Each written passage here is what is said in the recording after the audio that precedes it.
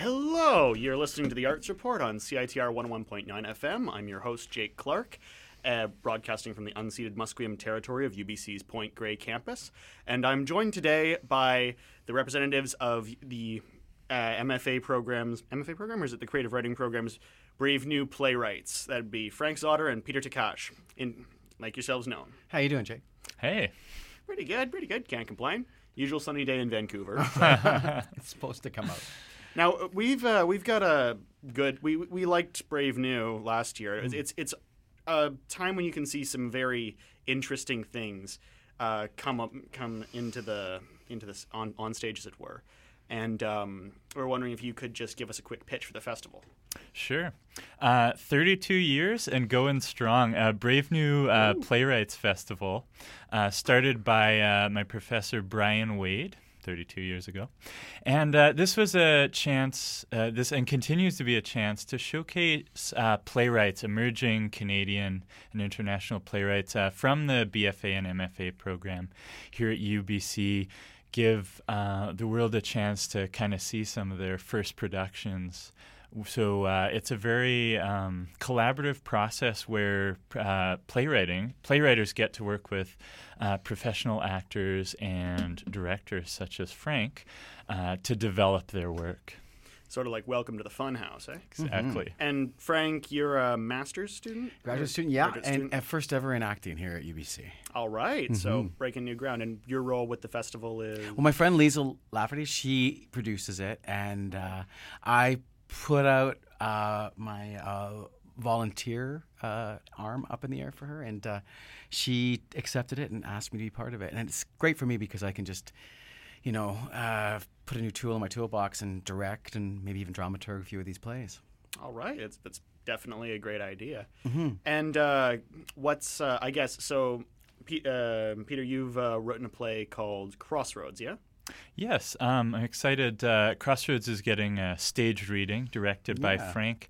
It's about a pair of air musicians who've lost their 23rd straight Battle of the Bands. They've had enough, and they're going to try and sell it to the they're going to the Crossroads to try and sell their soul to the devil so they can win this year. I was wondering about that. Like our last show, we were sort of talking about blues music, and there was a weird John Lee Hooker impression on my part. But there's like the myths, like Robert Johnson selling his soul at the Crossroads, and I guess you got the Bone Thugs and Harmony song, right? Mm-hmm. That's a great concept. And is that fairly par for the course? Is there a lot of magical realism here? Because there was last year.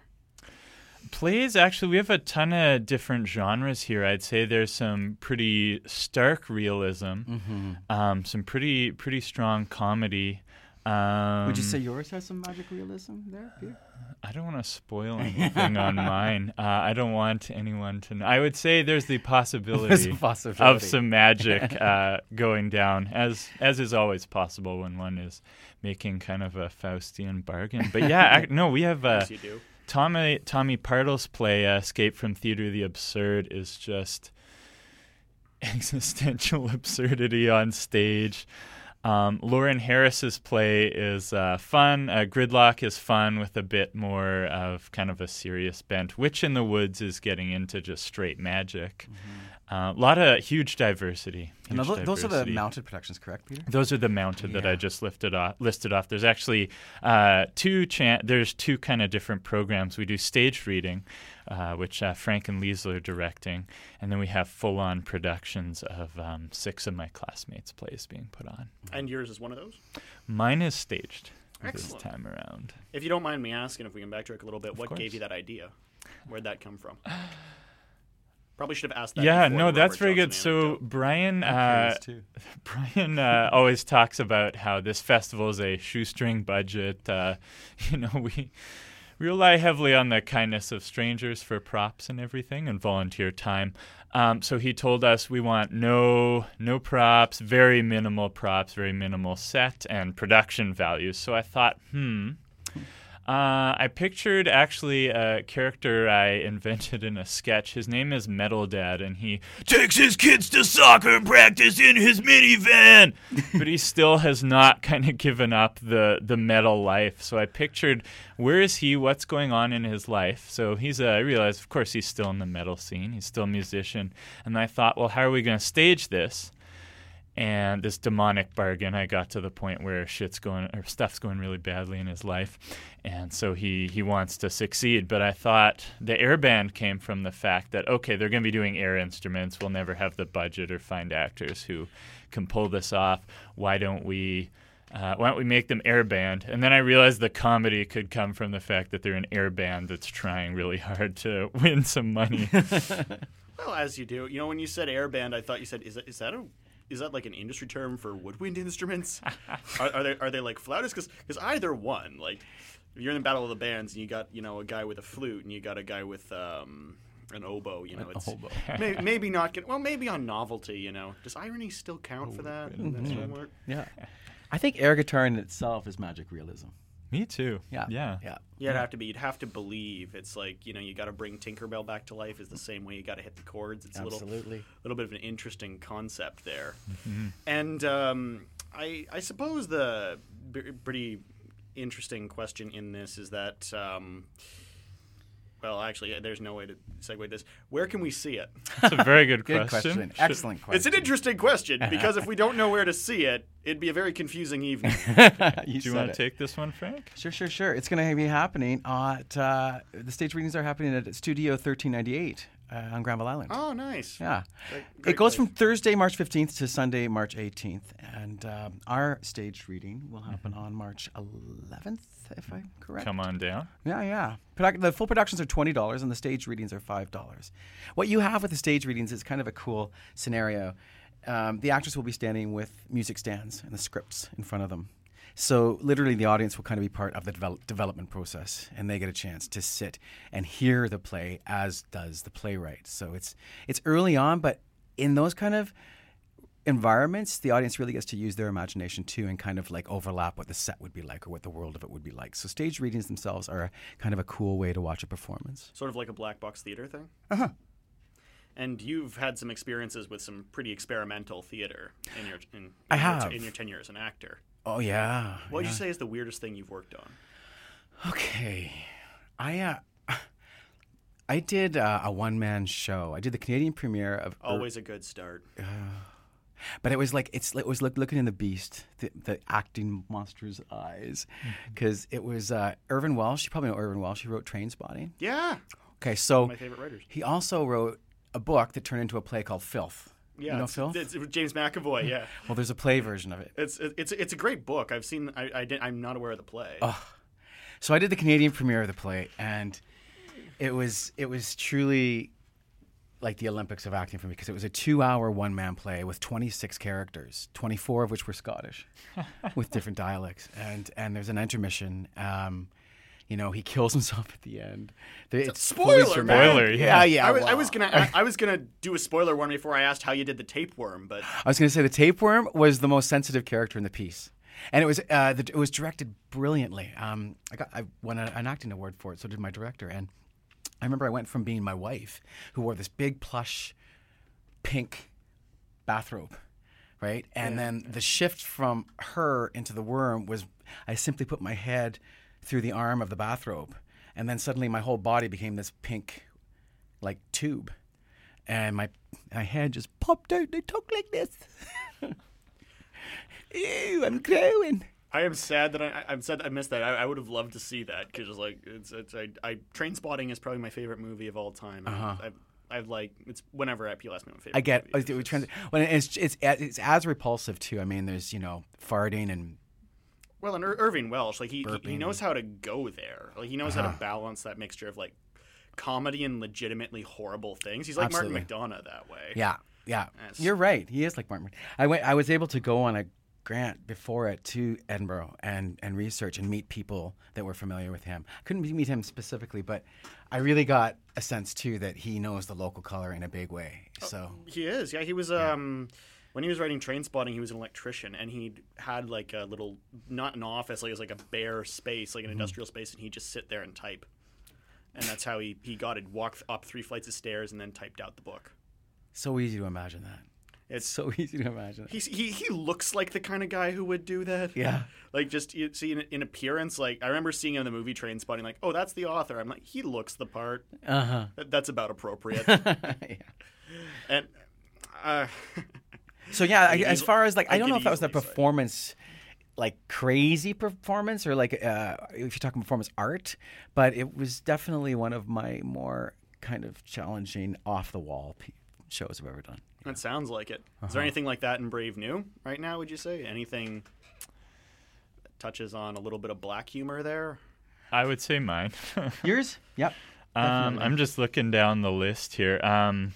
You're more familiar with him than I am. Yeah, Andre Summers is pretty strange in a wonderful way. I'll say it has a bit of a sci-fi tinge, and it's pretty dark. Is it like the Terminator one last year? There was a Terminator one last year that I distinctly remember. I'm afraid I didn't see it myself, but sure, let's go there. Why not? Escape from Theater the Absurd is pretty dark. whacked. Yeah. Yeah. Is it now? What about, Yeah. you're talking about ours, though, 12 minutes, is that? 12 Minutes is a beautiful, beautiful play. This is going to be big. It's by Logan Paylor. I don't want to give the slightest thing away about it, except it's about a relationship. And it's... Leave it general. It's amazing. It's very daring, I think, theatrically, and this is will be in the stage reading, for which you can buy tickets February 14th onwards for Valentine's Day. Go on a date, tell your date you're going to buy tickets to Brave New Play Rites, which can be found at www.bravenew.ca. That's www.bravenew.ca. February 14th. Yeah. Well, it was terrific to have you in the studio. Thanks, Jay. And we're looking forward to it. I will likely see this, and you'll likely hear about it on the radio again. Fantastic. Afterwards. Thanks for having us. Wait, thanks a bunch. All right. Cheers. Cheers.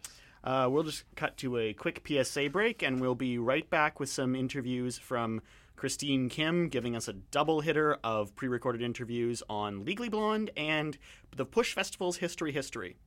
Yeah, it baffles my mind, too. She's kind of amazing. Just a minute here. And on we go. Have you ever used or wanted to use a community lending library, collective workshop, or bike co-op? Come out to Making Space, questioning power and privilege in makerspaces on Wednesday, November 29th in the Mount Pleasant Neighborhood House from 5 to 8 p.m. to examine how power and privilege shows up in makerspaces and explore strategies that support more inclusive and equitable initiatives. Go to diversityandmakerspaces.eventbrite.ca to register for this event, and there'll be free food. Newspapers and magazines did you regularly read to stay informed and to understand I've read most of them, again, with a great appreciation for the press, for the media. Like what one specifically? All of them. Want to know more than Sarah Palin? Join CITR's Current Affairs Coordinator Alex DeBoer every Tuesday from 4 to 5 p.m. in room 2514 in the AMS Nest to learn best practices for covering local current affairs topics for radio. The weekly training sessions will cover writing for radio, determining newsworthiness, media ethics, interviewing, writing balanced stories, and more. For those who are wondering, yes, that was completely intentional. We interview here, Christine's first interview, which is regarding an upcoming production of Legally Blonde, and that is the interview with Elle Woods herself, Julia Ullrich, who is brunette in real life, but she's also a fine actor. So we'll see how this pans out.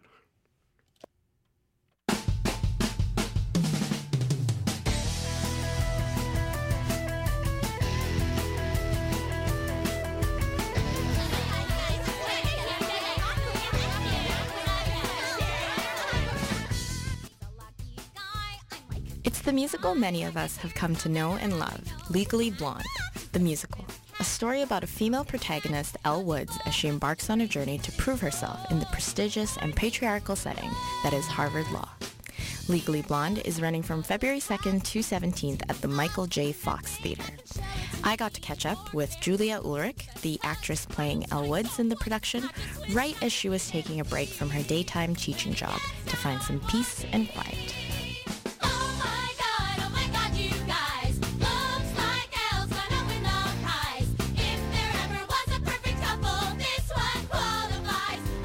Great. Looks like we're all set to go. How are you doing with the classroom situation? I'm good. I'm in a stairwell. It's not great, but it's all right. Oh, really? Congratulations on landing the iconic role of Elle Woods. Thank you. Yeah, I'm super excited about it. Yeah, when you were first offered this role to play, how did you feel? Nervous? Excited? I guess kind of both. Like when I was offered the role, and I think maybe a little bit incredulous also, I got it and was like, really? Oh, wow. I don't know. I was just very surprised. I remember there being another person at the callbacks that I thought, oh, she's going to get it for sure. And then when I got it, I was like, oh, wow, okay, awesome. And I mean, Elle Woods is such a role model for many young girls, and the fact that you also right now are teaching young girls and boys, what kind of relevance do you think that the narrative that Legally Blonde still has, like in current day events? I think what stands out for me is Elle goes through this really great journey over the course of the show, where she starts out and she's this rich girl and she has everything that she wants, and she has this great line at the top of the show that I just love. She says, dreams really do come true. You never have to compromise. And she's just so, like, ignorant about what the world is really like. But then as she goes along, she gets put up against these challenges of being in Harvard and people not taking her seriously, and she doesn't really understand the work that goes into what she has to do.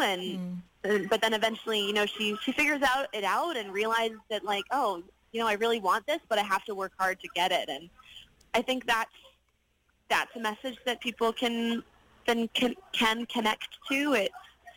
If you really want something, people might tell you that you're not right for it, you can't do it, whatever. But it might take a lot of work and a lot of dedication, but you can do it.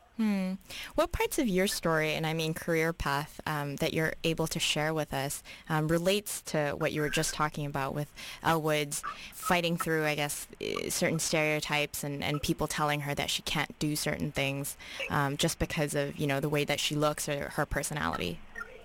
I guess, being an actor, everyone knows, is a challenging thing to attempt to do, and so that's kind of a constant battle of working really hard and trying to get where you want to be, and people telling you that you can't do it, shouldn't do it, should try something else, you don't have the right look, whatever, and they may be right, but I think at the end of the day that comes down to how much do you really want it and your dedication, how far are you willing to go to do what you love, what you want to do. So I'm still on the path, still on the road. Yeah, no kidding. So not only do you have a passion in musical theater, but also teaching. You've got a bachelor's of education from UBC that you had been speaking to me about a little bit before. I'm curious, how do you use your theater background in teaching with your students? I guess it comes up a lot. In my teaching degree, I specialized in drama and English. So I get an opportunity to teach drama quite a bit. But I decided this year, being my first year of teaching, I wanted to be a substitute, a teacher on call for the majority of the time. So I wind up teaching all different subjects, some of which I don't know anything about. And so then it involves a lot of improvisation. Like, okay, how are we going to get this plan for the day done, and how am I going to hopefully have a good time with the students, but they're still achieving the goals for the day. And then teaching too, like, a lot of it is a performance, maybe you're not really feeling up to it that day, but you can't show that to the kids, then they're never going to want to participate or do what you're asking them to do. So there's definitely a performance aspect to that as well. Mm-hmm. And it's crazy, juggling the subbing role as a teacher, but then also being the front center main character in this huge production, Legally Blonde, the musical. How have you been managing your time? With a little bit of difficulty, but we're getting through it. This week is our tech week, and I'm also on a longer substitute contract and with a drama class, and they're putting on a show, so it's getting a little bit crazy, but I'm trying. I'm tired. And now, Legally Blonde, it's such a classic musical, and I'm sure that many people in the audience will have seen either the movie with Reese Witherspoon in it, or maybe it having been performed in another stage. So Legally Blonde, as presented by Align Entertainment, what kind of features of the production do you think will make it distinct from the other renditions of it?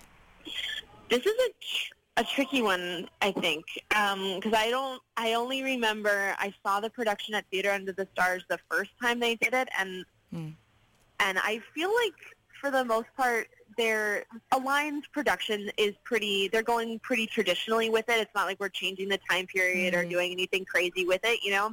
Got it. Because it's a representation of the movie, and you don't want to stray too far away from that movie that everyone loved. So I think that people will come and get what they are expecting to get from this production. Okay. Yeah. And you working with the rest of the cast, I am kind of curious, had you worked with any of the other actors or actresses before? Quite a few, yeah. The musical theater community in Vancouver is not too terribly big, so I've worked with a number of them before. So it must have been nice to work with old friends again, no? It is, yeah. It's always a pleasure to walk in and know who you're working with and already have a pre-established relationship with those people. It just makes it easier to pretend that they're your friends because they actually are your friends. Or if you have to, working with Renee Miller, and she's playing Vivian Kensington. I don't think we've done a show together in quite a long time, but just like knowing her from the community, it's nice to have that relationship outside of the show when then she has to turn on me and be really mean and all that kind of stuff. It's sort of funny because she's also like the complete opposite of that character. She must be one of the sweetest people I know. And then she just like turns a switch and becomes this like horrible, nasty character. So it's really funny to watch. She does such a great job of it too.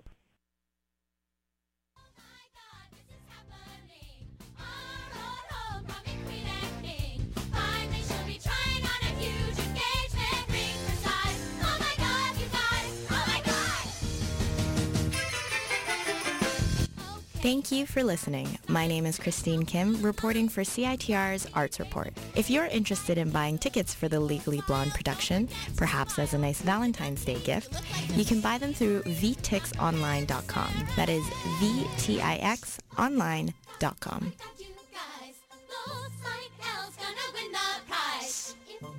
Legally Blonde, playing at the Michael J. Fox Theater in Burnaby, put on by Align Entertainment Productions, is playing from February 2nd to 17th. Perfect. Thank you. Oh, and actually, one last question. Do any of your kids, your students, know that you're going to be playing in this musical? Are they going to be coming perhaps for some of the production dates? I hope so. I've been at the same school on a subcontract for just about a month and a half, and I actually did my practicum here, so I know a lot of them pretty well, and I hope they're going to come. We'll see. Yeah, no kidding. I think it would be such a joy to see them in the crowd. Totally. Oh my gosh, I'd love for them to be there, so hopefully they make it out.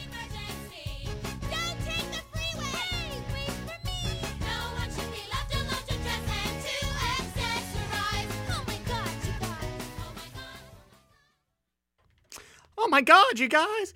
I've seen that play before performed live, and that song is a little catchy. Sticks in the brain a little bit.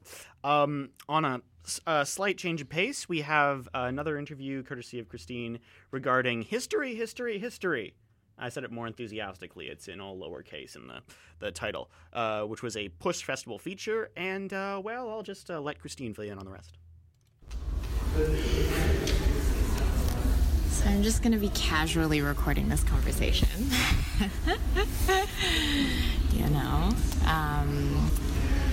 I know who you are, but do you want to just say your name and your relation to me? Sinead Kim, older sister. Second older sister of Christine Kim. And the first time you're accompanying me to an Arts Report event. The Arts Report event being history of the PUSH 2018 International Performing Arts Festival in partnership with the Vancouver International Film Festival. We've just finished the performance, and as people can probably hear, everybody is filing out. But we found a good nook and cranny to sit and chill a bit at. I really liked the performance. I mean, the way that she showed a film, talked through basically 80% of it, and told a completely different story. Like a story that was connected, but a different story that centered more around her grandmother. Or, sorry, not grandmother, her grandfather. What did you think about it? Yeah, definitely the format was something that I never seen before. The way it's presented is quite amazing. It's just very creative, I guess. Prior to looking at it, I don't think you can really know what to expect because it is a totally personal story for her. And that's what I got out of, to get not a history in a general history sense, but it is a history of her family, really. Yeah, when I didn't do too much research on this before coming in, but I had read the synopsis on the website, and I mean, I was expecting a documentary film, but in theater form. But number one, this isn't a documentary in the sense that the history that she told was more personal than anything. And it wasn't a film because the film that she was showing wasn't the focus. The film was adapted. The subtitles were adapted. I thought in both senses I was caught off guard. I think when you say the focus isn't the film, you mean that in a way that for the general audience, the focus isn't the film, but for her it is the focus, but she just sees it in a different perspective and spoiler because her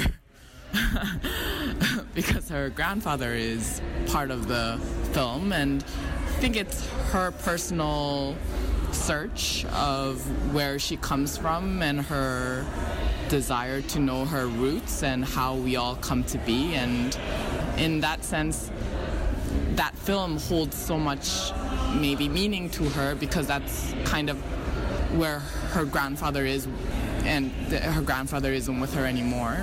The film kind of happened to have been made and happened to have tried to be released on a date where such a interesting, or I shouldn't say interesting, but such an impactful historical event happened in Hungary. Yeah, I like how you framed it like this happened and then this happened, because that was a very repetitive theme that she kept bringing up, that these seemingly random events in your life kind of bring you to where you are now, and when you try and look back or dig back through history and your ancestry, you often might be able to find certain key events, but there's a story that's always untold. There's a big narrative that you just never really quite uncover fully. And I think in that sense, she started off the production in such a big, meta, broad concept way that for me, honestly, it made it hard for me to figure out what was going on, because it was so theoretical. It was so high level that I just, in the beginning, it was really hard for me to get into it because I didn't get what she was saying. I mean, she said things that I understood in words, but just as ideas and as concepts, I didn't see how it came together until it started to pick up and you started to see a bit of a more concrete, cohesive point, I guess? Yeah, because she just started with the film, and we were just watching the films in Hungarian, and it's partially subtitled, but we're like, oh, what is going on? Yeah, she gets into a very personal story and about her family and how their family came here and how she grew up in Canada. And that's much more relatable to everyone, I think. Everyone has family and how their family came to be, so yeah, I don't know. Do you feel like you kind of got like a history lesson in the Hungarian Revolution? Yeah, for sure. And there was definitely a little bit of history lesson, and also what it puts into perspective is as much as it is a historical event, it is a event with just like so many people, like just like me and just like you, and that have family and that are impacted in their lives, and everything has its consequences, and years down the road we're here. Yeah, I guess that's what she was saying as well at the end. And now I'm here, presenting this to you. Is this a show you think you would recommend for other people to watch? Yeah, for sure. I think just the creativity of how it's presented in itself is pretty amazing, and it's relatable because especially in a country like Canada where we're made up of so many different immigrants, and yeah, we all come from different places, and all of our families have different histories, and it's all intertwined in different historical events, and it's a good time of, I guess, reflection. And it's humorous. Like, I think that there were points, I'm not going to lie, there were points in the production or the show where I was like, this is getting a little dry or boring, but then she would crack like a joke, or there would be like some kind of subtitling error in the film that made me laugh. Also, one of the unexpected turns that the story came to was when she started to talk about what happened to her grandfather after they immigrated to Canada. You know, the kind of unexpected turns that fate had for her grandmother and her biological grandfather after they settled here. Your thoughts on audience, on, people who came to see tonight's production primarily from a theater background, or people who came to see the production primarily from like a film buff background? I think one thing that I did notice was maybe like there were like some people that definitely knew Hungarian because it's like so much more funnier when you hear it in the actual language, and they're like the satirical comedy of it comes to them naturally because I could hear some people like really like laughing, and then I'm like, oh, they're really getting it. And I'm like trying to read the subtitles, and I'm like, I can see how it could be funny. I'm sure it's funnier in the real language. No, for sure. Any other push shows, performances you're looking forward to? I don't know any else that's ongoing, but this was definitely an interesting one, and if there's other ones, then I guess that they will be interesting too. I will bring you along. Sounds good. Cool. We should probably head home now, eh? Yeah, we should probably head home now. I know the feeling sometimes, We're just going to have a quick ad break. I do want to note before this, one of these ads is going to be for the Rio Theater, and there's actually a campaign going on right now called Save the Rio, and if you just look it up, it's the Rio is basically, this is a movie plot, basically. We kind of got to pull a break in for the Rio because it's been bought out, and the crew behind a lot of the features at the Rio, these great features that we all kind of love, or at least I assume we do, will want to buy the theater, and if they don't, it will probably be demolished. And if you think about it this way, for those of you who've seen The Disaster Artist, the Rio was the first place James Franco saw The Room. So, that's history in the making right there. So save the Rio, and I'll just have them say it. Have them say the rest. Cheers. Without the help and support of our friends, we here at CITR wouldn't be able to bring you all the great music, art, cinema, and culture that you love. Thanks to the long-standing support from the Rio Theater, we are able to keep you informed on all the great artists, films, and everything else coming to town there. For all the current information about who and what's playing at the Rio Theater, visit their website at www.riotheater.ca.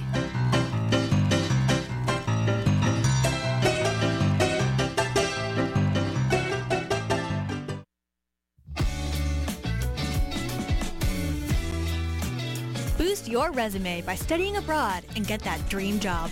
Don't miss the Study and Go Abroad Fair on Sunday, February 25th at the Vancouver Convention Center. Admission is free, and if you come early, you can catch our feature seminar on scholarships. For more information, check out our website, www.studyandgoabroad.com.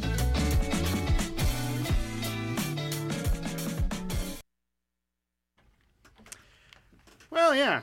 I kind of bummed us all out there a little bit. For the record, I'm not talking to myself in the plural. I am joined here by our correspondents, Lua and Ileana. Say hello. Hi. So you guys have seen, between the two of you, 3 shows, and I want to talk about. Well, I want to kick this off with the one you guys saw in tandem, which is Jitters, the Arts Club production. Yeah, it was a lot of fun. It's a really interesting play about putting together a play. I get the feeling I've seen a couple of those. Like, I've seen Curtains, MTT. I always feel a little prejudiced against them, maybe, because writers writing about writing, actors acting about acting, so forth and so on. Like, it always seems to me like it's write what you know, but, learn more things, too. I guess, but in that light, was it good? It was so good. It was a hilarious play. Well, then toss what I just said, then. I mean, I definitely feel with, writers writing what they know, doing, the writing process, but it's another thing to have, such, a fun comedy that you can just, it's just a huge group of people that you're trying so hard to, do something with, and it's something I think everyone has gone through in work projects and it's just anything when you're the director and you're I have just please do this, please do that, please don't fight each other, sort of thing. So it's just kind of fun. It's just a fun show. And if anyone is in the acting world or in the art world in general, they have to see this play. It's literally everything that could go wrong goes wrong, and that's my experience with life, really.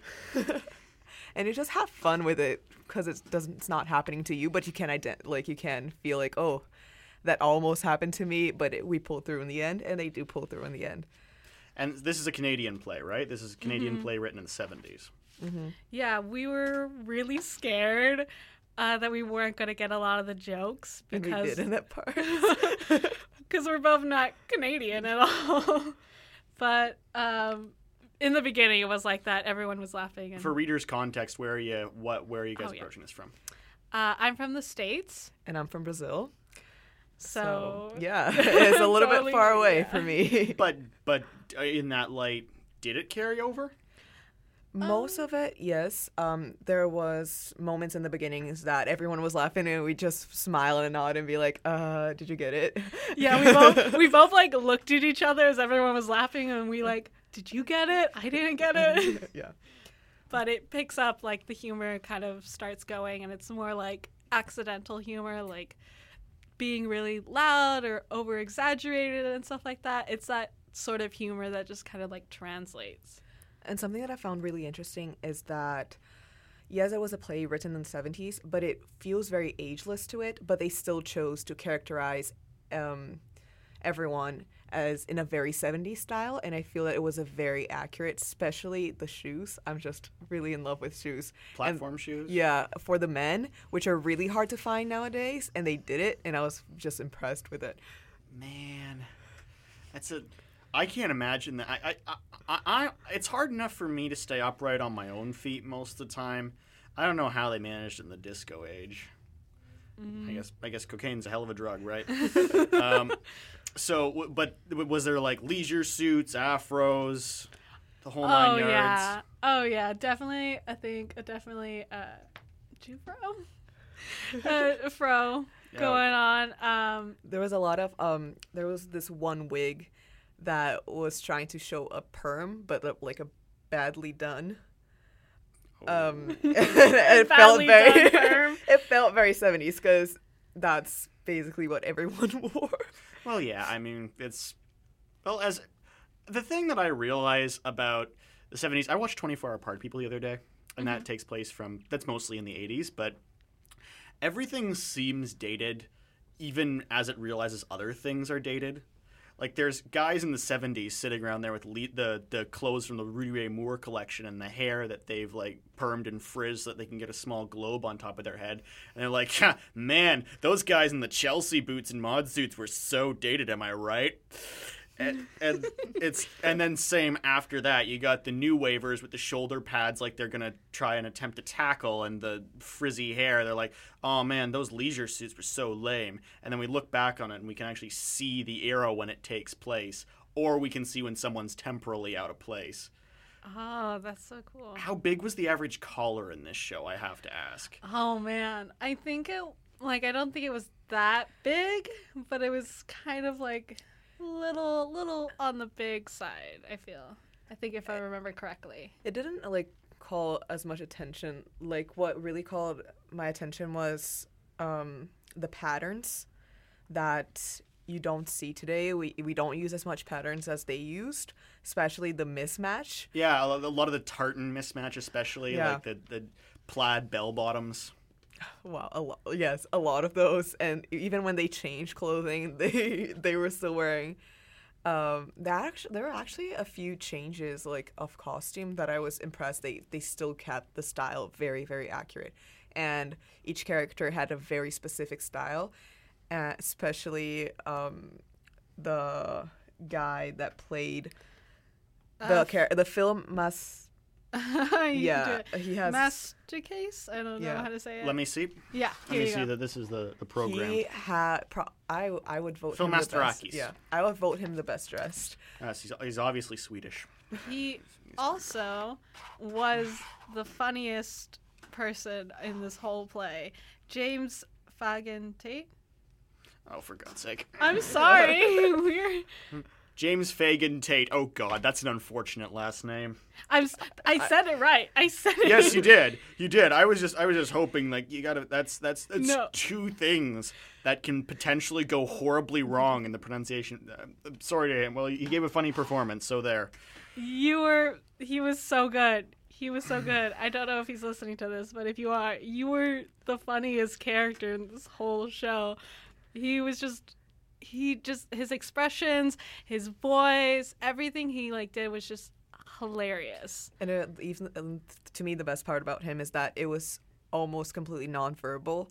When you would look at him and you would know that something was off or something was working perfectly well, and you just wanted to laugh just looking at him. He was a good physical comic. Yeah. Oh yeah, definitely. They were all really good in their own ways, but his was more of expression and sound and stuff. Everyone else's were more of kind of witty humor in a way. The dialogue between each of the actors and just their director and writer were all very witty and funny and stuff like that. It was just like screwball comedy, basically. Yeah, basically, yeah. So I like screwball comedy a lot, and you'd say this is a good example of a screwball comedy? I think so. If I keep saying the word screwball comedy, it'll become gradually more surreal. any word. yeah, but screwball is already a word that it doesn't make visual sense.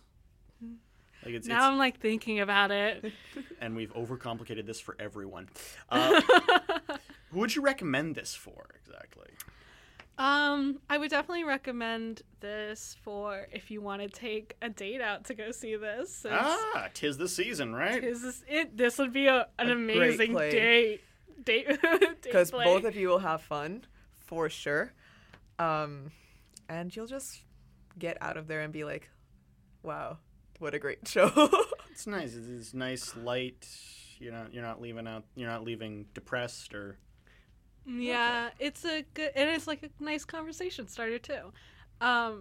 And you could talk about the stage as my darling friend over here loves to talk about. How is it staged? Okay, so I'm very excited about stages that are non-conventional. And as soon as I got into the theater, I looked at the stage and I was like, there's something different about this. And I told her, and I was like, the moment I was like, if the stage turns, this is going to be my favorite play. And from the second to the third act, it did turn around. Like, we could only see half the circle, and it turned around so we could see the other half. Okay. Which was like the backstage. Fair enough. Okay. So half the play happens like on the stage, and then the other half of the play happens backstage. Oh, sort of like a Kiss Me Kate kind of thing. Yeah. And the moment it turned, I was just like, wow, I love this. She was so excited about that. It was hilarious. It has a revolving stage. 5 stars. That's honestly how she was. Exactly how excited I was. 2 thumbs up. And the other thing is that even though it was a revolving stage, usually people forget that stage also has height, but they still incorporated setting elements on the top part that didn't move, which I was so impressed with. They put on, like, because there's a line, more or less, like where the wall would end, that separates one side from the other. But above that, they put a bunch of costumes and stuff to represent one side or the other. Yeah, the backstage was really nicely designed with putting, like, the way that they put all the posters to, like, call back to the time period that they were in, which is really, really, really cool. I think. So you'd recommend it? Yeah. To sum up the obvious. All right. That's good. I like to hear about shows like this because, like I said, it's a genre I like, and yeah, generally pretty solid. I think the only thing we had a problem with was the ending. But if you have a problem with the ending, that's the last impression it leaves you with. Okay. I know, but it's still like it's still a really good show. I would still recommend seeing it, but the ending just felt very abrupt. Like it didn't feel like it really resolved anything, something did change, but it just felt empty. Like we should have seen more. Is it like a drop off sort of? Yeah. Or like a voodoo shark ending? It's not even that. Is that especially that the first they only have it's a 3-act play, but they only have 1 intermission. So how long is it? So they put the act 1 and act 2 together, and then act 3 separately, and it's like a 1 hour and a half chunk, and then you have the act 3, which is a lot shorter than the first 2 acts. So maybe I would have liked to see 2 intermissions just so it could be better defined.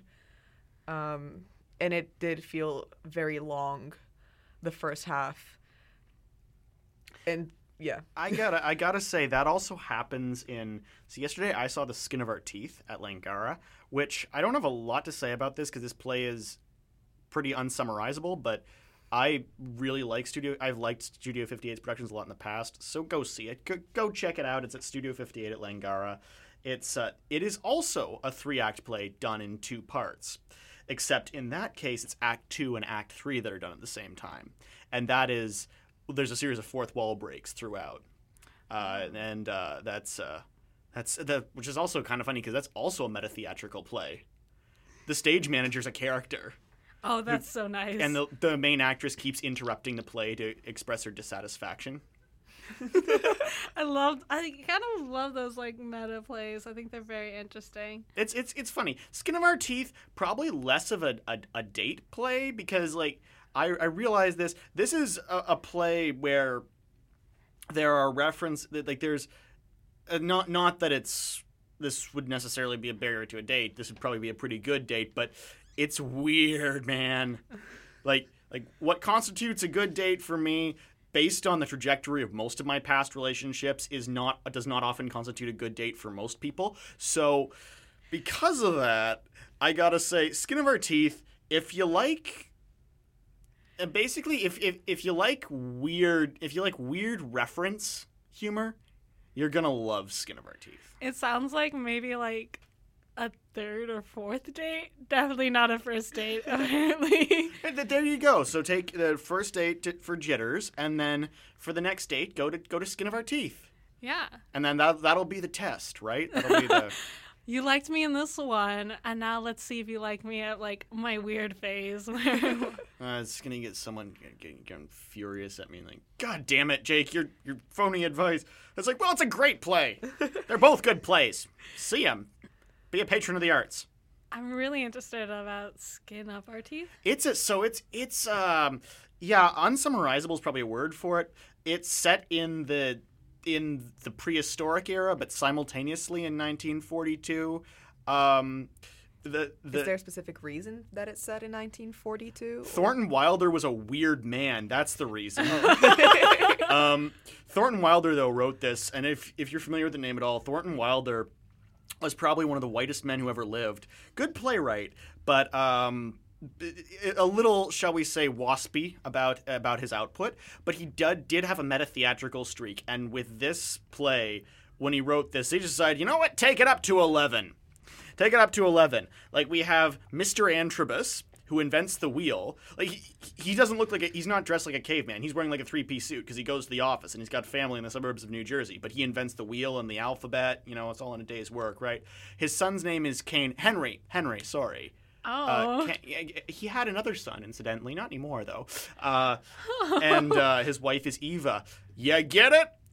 It's and there's a lot of references like that. It's really fast. It's really screwy, and it's kind of hilarious. Is it hilarious because you get the references, or is it hilarious because it does help. There's, like, for one thing, there was one line that would really go very badly if the reference wasn't known, which is a reference to actually the rape of the Sabine women, which is Roman history. Look it up. But they addressed this. We had a Q&A, and they specifically addressed it because at the time when the term rape meant theft, effectively, it was interchangeable because it's not so great an implication because women were seen as objects, but it's like, it's a different term.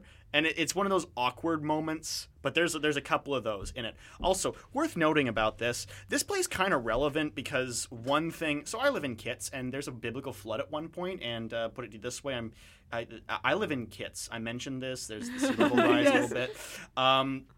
Also, Mr. Antrobus in the second act of the play becomes president of mankind in Atlantic City, making bombastic speeches where he addresses past faults in a very, shall we say, spin-doctorly manner, while judging a beauty contest and committing marital infidelity.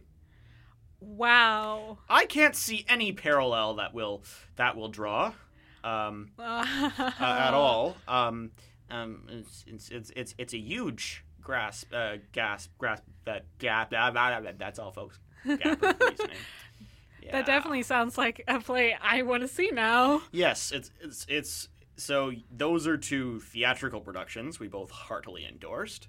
Yes. And we still have 3 more to go, including a film, a web series, and an opera. Nice. What a huge change, honestly. We live rich lives. Okay, so we'll start with the film. Okay, so the film is called Brasilia, Life After Design, and it's about Brasilia. Is it really? Yeah! So, Brasilia is the capital city of Brazil. It was directed by Bart Simpson. Yes, that is his real name. You can't joke about it. Does he at least have a flat top in real life? No. So, it's a documentary-style movie. It took about 6 years to make. And I was born and raised in Brazil. And because of that, you end up knowing a lot about Brasilia. But I'm one of the people that have never been there. So the idea is that Brasilia was a city constructed in the middle of the country where there was absolutely nothing by one of our presidents, which his slogan was 50 years in 5. He really did want to do a lot of change and create a lot of new things. And he even the movie has probably one of the last interviews with the architect of Brasilia, and he was 102 at the time.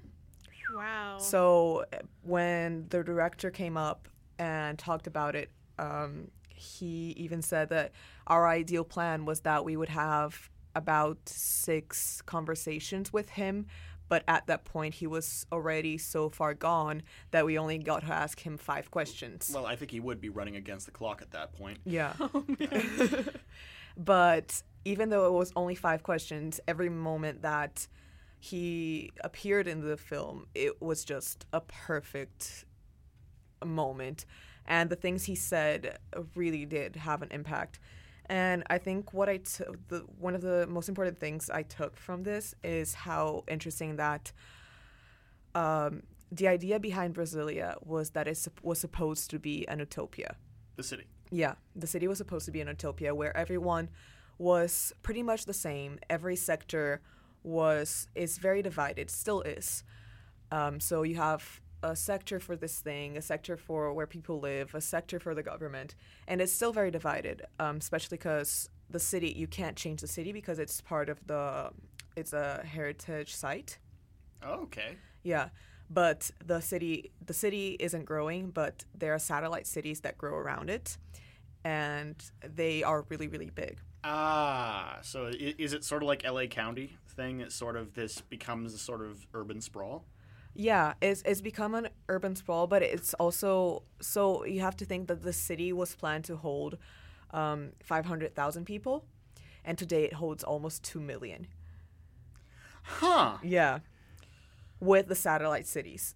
So some slight infrastructural problems. And their initial idea was that they would first reach the capacity of the main city, and then the satellite cities were going to be built. But it's Brazil, and nothing ever goes according to plan. Yes. That's the slogan there. Because that's the contractor. Nothing ever goes according to plan. Basically. It's like you get a surprise. But, we do find our way, and that's what really the movie shows. It follows several people around their daily lives, and it shows that although some things aren't exactly perfect, we do have a way to figure them out, and the city really becomes the main character in this film. That's interesting because I've seen some films that are love letters to cities. Like there was Columbus recently. Ashley reviewed that for VAF, but that's an interesting message because to go back to Skin of Our Teeth, it's weird how this connects. Skin of Our Teeth is themed around 2 things: cyclical history and the resilience of humanity, because they survive basically 3 apocalypses. They survive an ice age, a flood, and war during that. So that's interesting. I guess that's a testament to our species. And sorry. No. But I think also it's not only us as humans, but there's something very Brazilian about the way there is this outlook on life that we have that is very, very different from everyone else. Yes, we know that our country isn't the best, that our government is going down the drain, but, life goes on. And that's a bold statement to make. It's like, well, we're falling apart, but yeah, so it goes. But literally, if you go to Brazil, that's exactly what happens. Everyone knows how bad things are, but we always find a way to make things better. And one other thing that I really found interesting is that it really was a city that was created to divide because it is so separated. And one of the questions that arose from the movie is, how do you connect in a city that was created to divide? It is not a movie that tries to show a specific point of view. It just really shows what kind of city Brasilia is and who are the people that live there. So it's really interesting, especially for me who has never visited Brasilia. And if I do go there, it's going to be with new eyes. So that's interesting because I didn't know that at all about the planning of the city. Wow. Huh. That's so beautiful too, though. And puts the problems in La Cenerentola in pretty sharp contrast. La Cenerentola was the UBC opera, actually, that was going on. It's Cinderella. It's Italian Cinderella. which I don't have a joke for that. I really should. But it's written by the music is by Giacchino Rossini. You know him. The big guy. You know, he wrote 39 operas, retired at the age of 39, and then became a great chef, and it showed a little bit. Put it this way, his contribution to French cuisine, he lived in France, was beef tenderloin topped with pâté. Yum? Yeah. Yeah, yum, yes. It rather explains the somewhat planetary dimensions to which he gravitated towards his later life. He looked like Orson Welles, sort of. He looked like Italian Orson Welles. Brilliant composer, though. And La Cenerentola, the word to describe Rossini's operas is charming. That's what they are. Aww. They're... Like he wrote what is it? No, you can do it, man. William Tell Overture. That's it. I was gonna say Peter Gunn theme, but I'm like, no, that's wrong. That's Henry Mancini. That's different guy. I get hit in the head a lot. And the UBC opera productions, they're very short, and it's a double cast that each does 2 nights. And I saw the night with Simran Clare playing La Cenerentola. That's the Cinderella character. Mm-hmm. And she's lovely, high voice. There's also Don Magnifico, who is the bass. And Rossini was famous for writing funny parts for basses. And he's the evil stepfather. It's a stepfather in this iteration. Nice. Already am super interested. When you said his name, I just stood up a little bit. He is as grandstanding as you think as you think he multiple times threatens to beat La Cenerentola to a pulp. No. Yeah. Here's where I could make the really offensive Italian Cinderella joke. I won't do it, but just putting that out there. And Ivy Calvert and Jodie Lear as Clorindine Tisby, those are the evil stepsisters. Also delightful. Everyone's having a blast in this, especially Kurt Ward Theiss as Dandini. And I don't know if you've ever seen this in a play or a story or what you will, but the prince's valet will switch places with the prince. No way. And that's what happens in this case for the prince to observe who he wants to marry, and that's how he falls in love with La Cenerentola. But Dandini is the valet impersonating the prince, and he's doing exactly what I would do in that situation, which is just flounce around in a jacket he looks like he stole from Chris Isaac and just be charming. Oh my god. And then just occasionally screw with Don Magnifico by revealing that he's the valet, so that all of his sucking up has been... For naught. Yeah. And... this was a great show, and yeah, I got a lot of good to say about it. Unfortunately, you won't be able to see it because it kind of comes and goes. You can listen to I believe you can listen to it. You can certainly find the scores to all of Rossini's operas. I can find them on Spotify. They're great.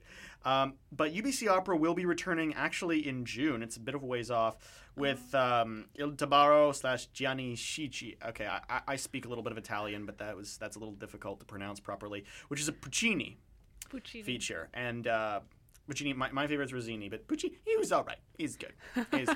That Verdi guy was also nice too. I like it. Well, I'm sure you have a better taste than us. I don't know any opera players. Yeah, I've only been to one opera and I slept through it. Oh my god. Check them out. I think the best thing to do with operas is listen to them, especially now.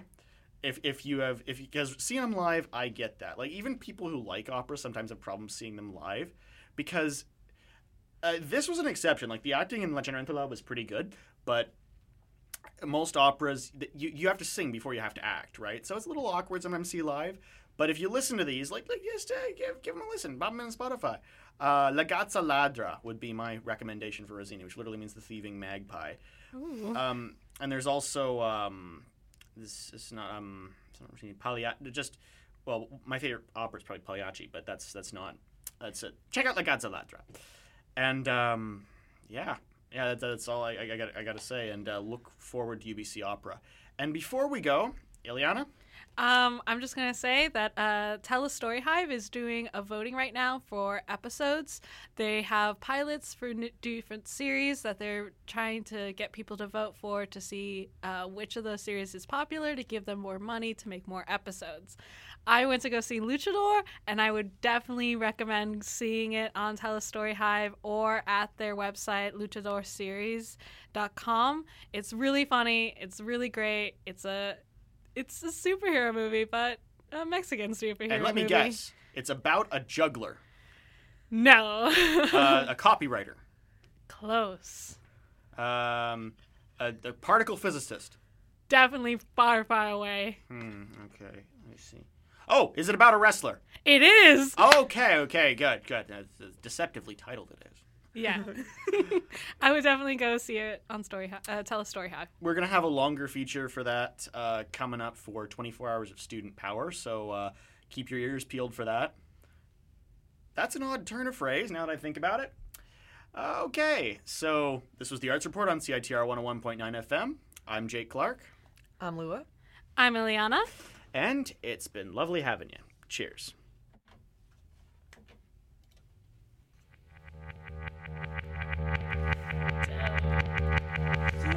That was good. Thank you. It was, I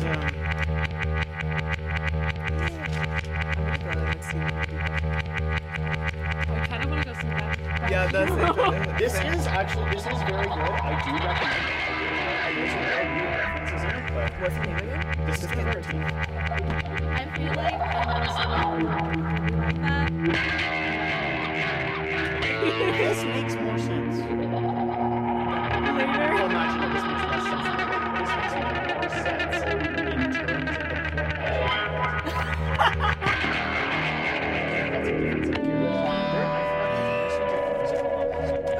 Oh, it's a musical? No, it's not. Oh, what great series.